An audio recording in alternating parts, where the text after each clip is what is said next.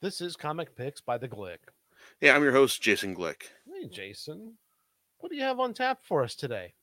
Well, we're going back to that inexhaustible well of content that is zombies. Specifically, zombies that, infest a superhero universe.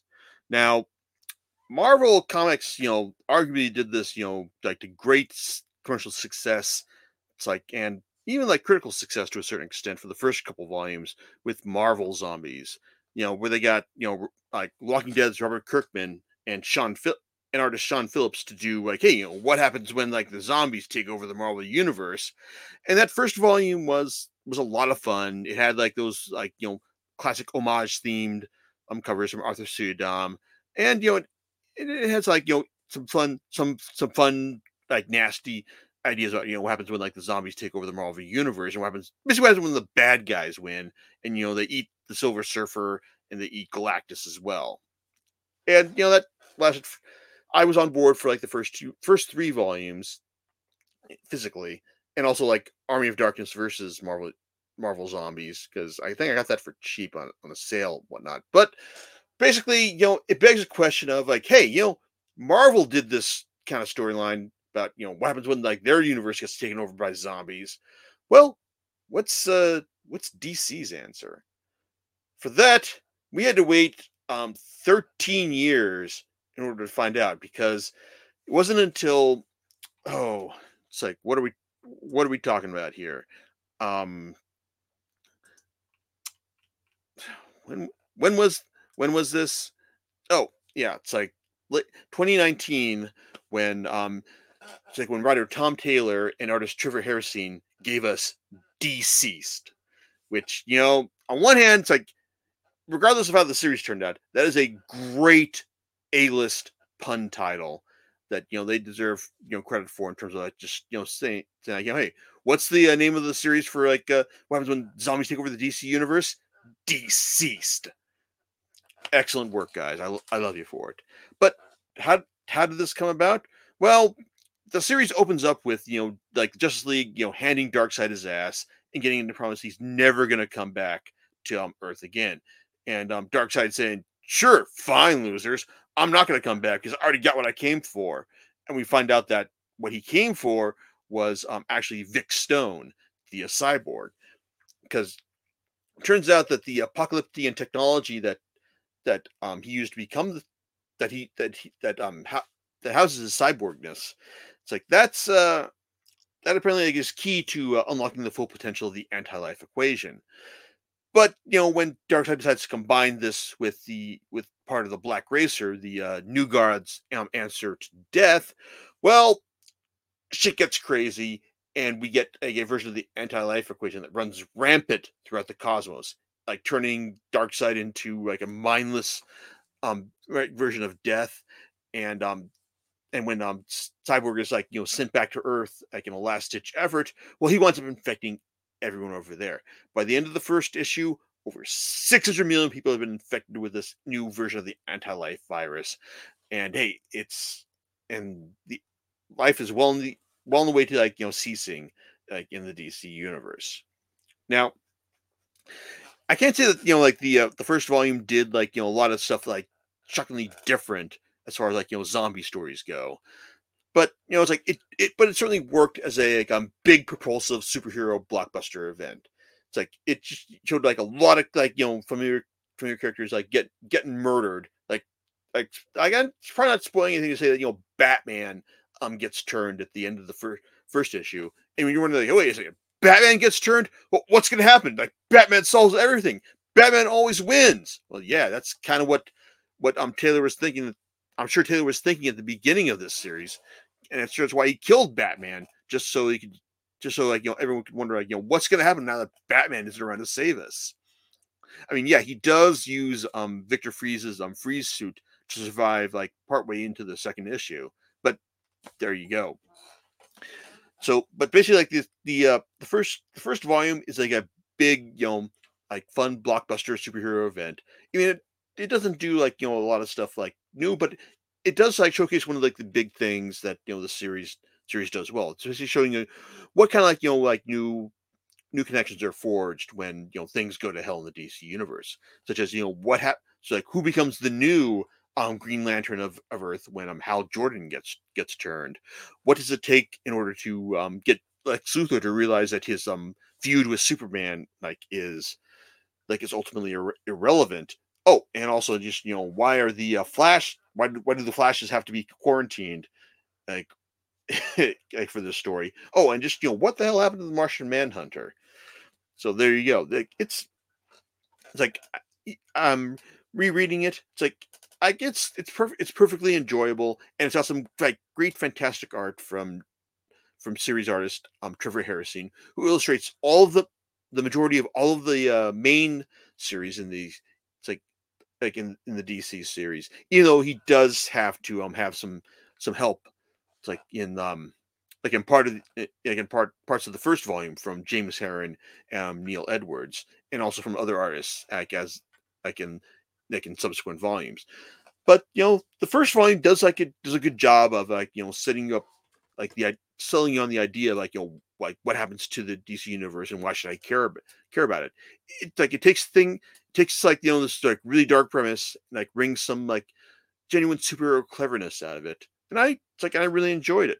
I mean, I didn't quite enjoy the fill-in issue of A Good Day to Die, which basically kind of read like Taylor was checking off a bunch of questions about hey, well, why don't they do this in order to it's like in order to like solve the superhero apocalypse. Well, it's like then he offers like the reason. Oh, here's why. It's like yeah, it's all right, but I did like the bits where Derek Robertson illustrated like John Constantine trying to survive, and like those kind of remind me like the oh man, it's like yeah, it's like the good old like Vertigo heyday, and not for nothing, like he and Taylor did team up to do a proper Hellblazer story with Rise and Fall like a couple of years later. But the first DCeased did a good job of like it's like setting out the idea of like what happens to the DC universe when it's invaded by zombies, and why should I care about it? But and also it's like it was like a huge commercial success as well. Like the first issue debuted at #1 on the charts, and it's like and DC apparently liked it so much that they decided to commission a digital series to follow it up with. That would be Hope at World's End. Hope at World's End is basically kind of just fill in stuff, just telling you just what happened to Jimmy Olsen, during all this stuff. What like gives you more like data about how Damien the like it's like dealt with things as well, like how he had to save his mom as well. It's like and oh what happened when Black Adam was turned as well, and also when Detective Chimp encounters these super pets, which was easily the best story of that volume. But overall, it's like Hope at World's End was just kind of like, oh well, this is a bunch of other stuff that happened, like in between, like issues of DCeased. So and it's not bad.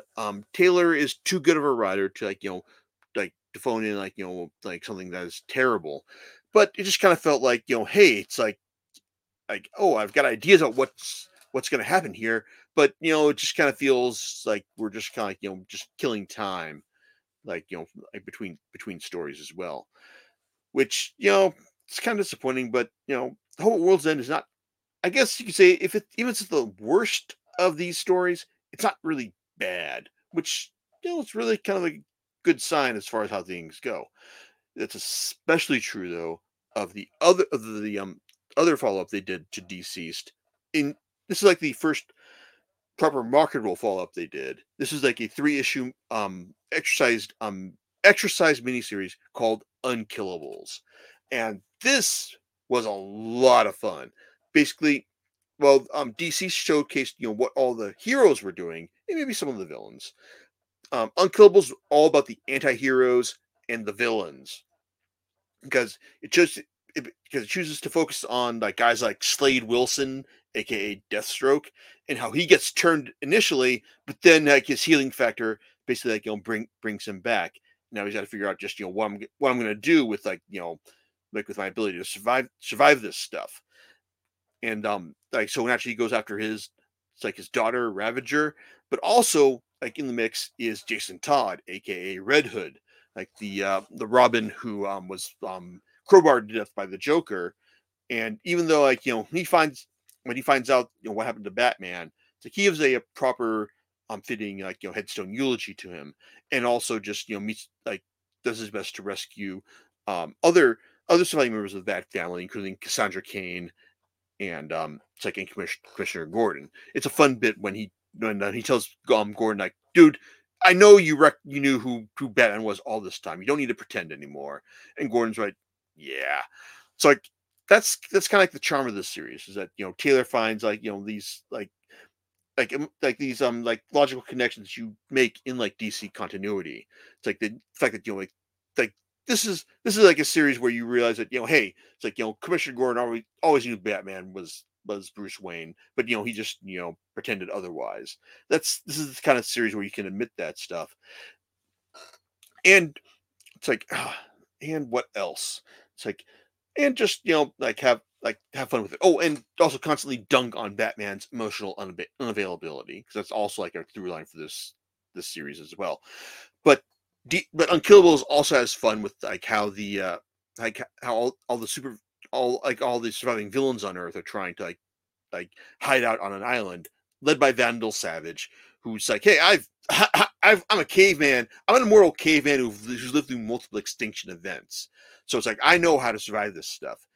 And so you figure that okay, he's got his plan and all, but well, it's like it goes wrong in like darkly comic fashion, and it leads to like a lot of the other surviving villains, including the Creeper, Solomon Grundy, Bane, Mirror Master, just trying to like like it's like save a bunch of like kids that like it's like that the that Red Hood, or sorry, Jason Todd, Ravager, and Commissioner Gordon and Deathstroke have just been are taken care of.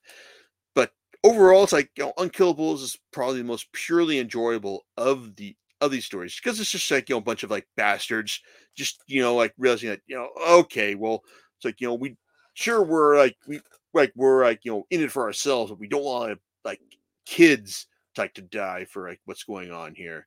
And there's also like that fun cleverness as well, especially when you find out like who the narrator of this is, and just why she's been like why she's been MIA in her superhero identity for most of the story.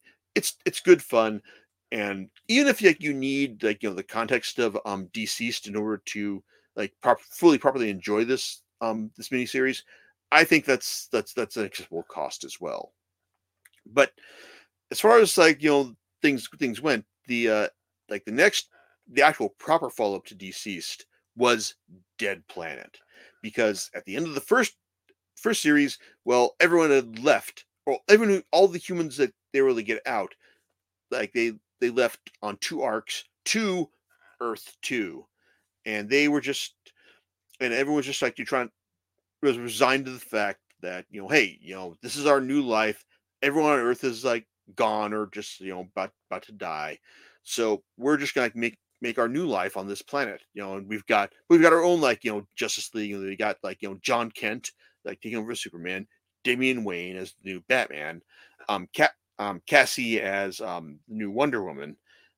And it's like there's plenty of like we got like plenty of superheroes like to protect us as well, and everything's going fine up until they get a SOS from from Cyborg on Earth, because at the end of the first volume we learned that he found out that the cure for the anti-life plague was in himself.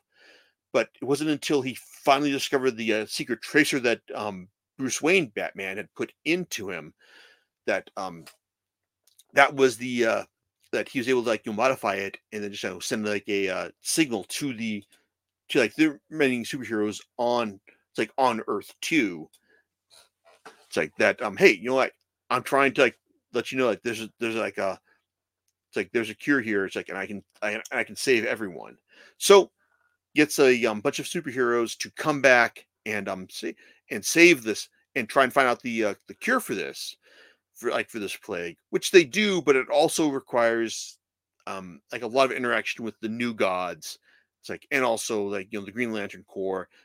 Oh, and well, it turns out that even though like while the plague is continuing to spread like on Earth, well, it turns out there's another issue that's requiring their attention as well. That is the one of the DC's demons, Trigon. Well, he's apparently decided to like use this all this issue, all these play like all like this whole undead plague to just make his stand on Earth.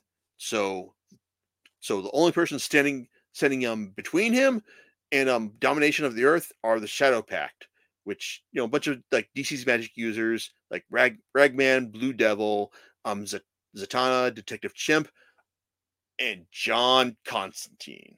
Now, longtime readers of the blog will probably realize that like when I see John Constantine like employed in a like DC Universe story, it's like I tend to roll my eyes and just go no, no, no. But I do have to give Taylor and Harrison credit here for probably delivering what is the best version of like John Constantine in a DC Universe story, because Constantine, he's clever here. He is devilishly clever here, and he is also a right goddamn bastard as well. It's enough to make me remember that when Constantine like was originally created, he was part of the DC universe. I mean, like I'm sure like Alan Moore is like cursing my name for invoking like, hey, it's like remember when he created John Constantine, he was part of like that legendary like, run of Swamp Thing and all. But this really does recall that business, in the sense that John was like required to be like kind of an asshole in order to like save the world and all. And even more so here, because like he does a lot of nasty stuff that is perfectly in character. And I gotta admit that his ultimate end, and like his how he's like manages to like solve everything is really in character, even if we're talking in his like like Vertigo incarnation, which I own all 300 issues of. So there you go. That's saying something right here. And like I said, I really enjoyed Dead Planet. It did, it's like it basically did everything that DCeased did, but it did it a lot better. Well, okay, not a lot better, but just better in general. It's like instead of it gave us more like clever like versions of like superheroes in like a end of the world scenario, and it had like like lots more great art from Harrison, who illustrated like just like pretty much like the entirety of the series, which I think that did he do the entire series for this one? Yeah, this is the one volume that Harrison did the entirety of the art for. Yeah, they had multiple inkers, but hey, that's what counts here. But overall, it's like Dead Planet basically show that hey, there's actually life to this concept, and it also ended on a note that basically lets you know that hey, things are going to be all right, even if there were a couple plot threads left open for a maybe a concluding volume as well. That's what we have here with the reason I'm doing this podcast, and that's this final volume. Like, well, DCeased was 6 issues, Dead Planet was 7 issues, War of the Undead Gods is 8 issues, and basically it's like the biggest one in terms of scope and it's like in action. And even if I didn't quite like this as much as Dead Planet, I guess that John Constantine effect like goes a little ways, I really it's like I did enjoy this one, and it basically kind of continues on like the series trend of like finding like clever uses for like DC heroes and all. It's like in this end of the world fashion, because not only does it find a way to to bring back Superman, it's like it also finds a way to like give you like a much darker take on what happened to his cousin, like Supergirl, and what happened when she was sent away from her world, and when she came back, it the absolute wrong time in the wrong place. But basically, it's like like this series basically picks up with the idea that while the undead plague has basically been contained to Earth for the first 2 volumes, now things are getting even worse, like on a cosmic scale. Basically, the like after a dark side like murdered his planet of apocalypse in the first volume.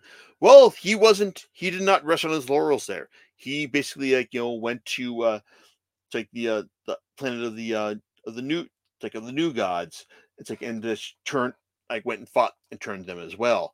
And also, as we find out early on, that when it's like when he starts attacking the planet of Korrigar, home to like the Yellow Lantern Corps head Sinestro. Well, Sinestro is basically real like all about just like, yeah, I'm just gonna kill my planet in order to save everyone. Well, things go badly for him, and at the end of the issue, we're left with Yellow Lantern Darkseid, which is kind of a cool and crazy and also kind of scary concept for this for the story. So, and the series in the final arc is all about just going bigger and crazier than than things have gone before. Because hey, you kind of wonder like, well, what happened to what about Mr. Mxyzptlk, the like six-dimensional imp who was always bedeviling Superman? He's in here too. But what about the Spectre? Like this the incarnation of God's vengeance in the DC universe. Oh, he's here too. Oh, and what about the main man, Lobo? Lobo's here too, and his obviously his superhuman healing factor just makes the infection like a non-issue with him. But he's still going to negotiate for like one planet to give him 100 years of hedonism, creatively managed hedonism, so he doesn't get bored. To to manage to in order to save the universe. So yeah, there's a lot of like fun, clever stuff here. It's like, and I liked how how Taylor managed it over the course of this volume. I do kind of wish that Harrison had been given like more time to illustrate a lot of this volume, because well, he does like especially good chunky work as he has done in previous volumes. Um, his regular fill-in collaborator Neil Edwards, was only able to work so far in here, and they also had to bring in another guy, Lucas Mayer, who does solid work. No lie here, but it's like obvious when you see that that he's taken over for Harrison and Edwards. Oh, and also there's the bit when we find out that, oh hey, it's like, hey, like the like Brainiac is here, and he's it's like put a bunch of like civilizations into bottles. Oh, and he's also got his hands on Kandor as well. So you can probably imagine like where things are going with Kandor's involvement as well. And that's kind of predictable. And then there's also like the mid-act reveal of like the real monster behind this, like a version of like one of the Greek gods of darkness. Which on one hand, like I can understand why you felt the need to go bigger and badder there, but it kind of feels kind of like arbitrary as well. Just I don't feel that this guy had the like the gravitas, it's like of like other DC villains, like in order like to be like the really big bad of this arc. I mean, it's like I can understand like like the need to go bigger and badder here, but it doesn't quite work. I will say though that the revelation of like who takes over the Spectre mantle here is well done, and I do like Damien's decision at the end of the series, which is it's like Batman as bastard, but also just doing like the best thing he knows how for the like for the greater good. Even if he's just like taking matters into his own hands and just like robbing everyone else of their agency and in doing so. And and also I will say it's enough to make you kind of forgive his overall take on Damian Wayne, which is probably a bit more touchy feely than the like than the arrogant smartass he's been portrayed in like the majority of the comics that I've read featuring the character. But that's kind of a minor thing. I did enjoy the, this final volume, and it's got enough spectacle to make me like forgive its rush to just like give us like big superhero action more than anything else, because it does actually try and touch on like ideas that are like surprisingly like relevant to like a zombie movie story, in the sense that what happens when you realize that, oh wait, I've killed a bunch of people, but there actually was a cure all along, even if I didn't know like that was going to happen. That's an issue that's brought up here, but it's not like really addressed in any like significant fashion. So it's like there's a story that's I'm sure there's a story that's like been told about that, but DCeased is not that story. So you're just kind of like looking for if you're looking for a story that kind of like nods in the direction of that kind of depth, for a story that has like generally really solid art throughout, one that like finds like clever takes on like like DC heroes as they face the apocalypse, and one that just delivers like grand superhero spectacle in the face of the apocalypse, then yeah, I really do recommend like the series, and it definitely benefits from having a solid singular writer's vision over the course of these volumes, like these three main volumes and two tiny volumes, one of which is definitely superior to the other. So yeah, like you're looking for like DC's answer to Marvel zombies. Yeah, I'd say that they actually this is like a solid cross counter against Marvel right here. So yeah, if you want, I mean, you should obviously buy both, or at least just buy the first volume of Marvel Zombies, but buy also like all of DCeased, and especially like Unkillables, because this is like good superhero zombie fun in the So end. if you like zombies and you like DC, then it should be a win for There's plenty of life to this particular like subgenre. if you like zombies, maybe you get both. You get both sides of the coin. That's really the correct answer here. Yeah, exactly. So, do you know what you're going to be talking about next time?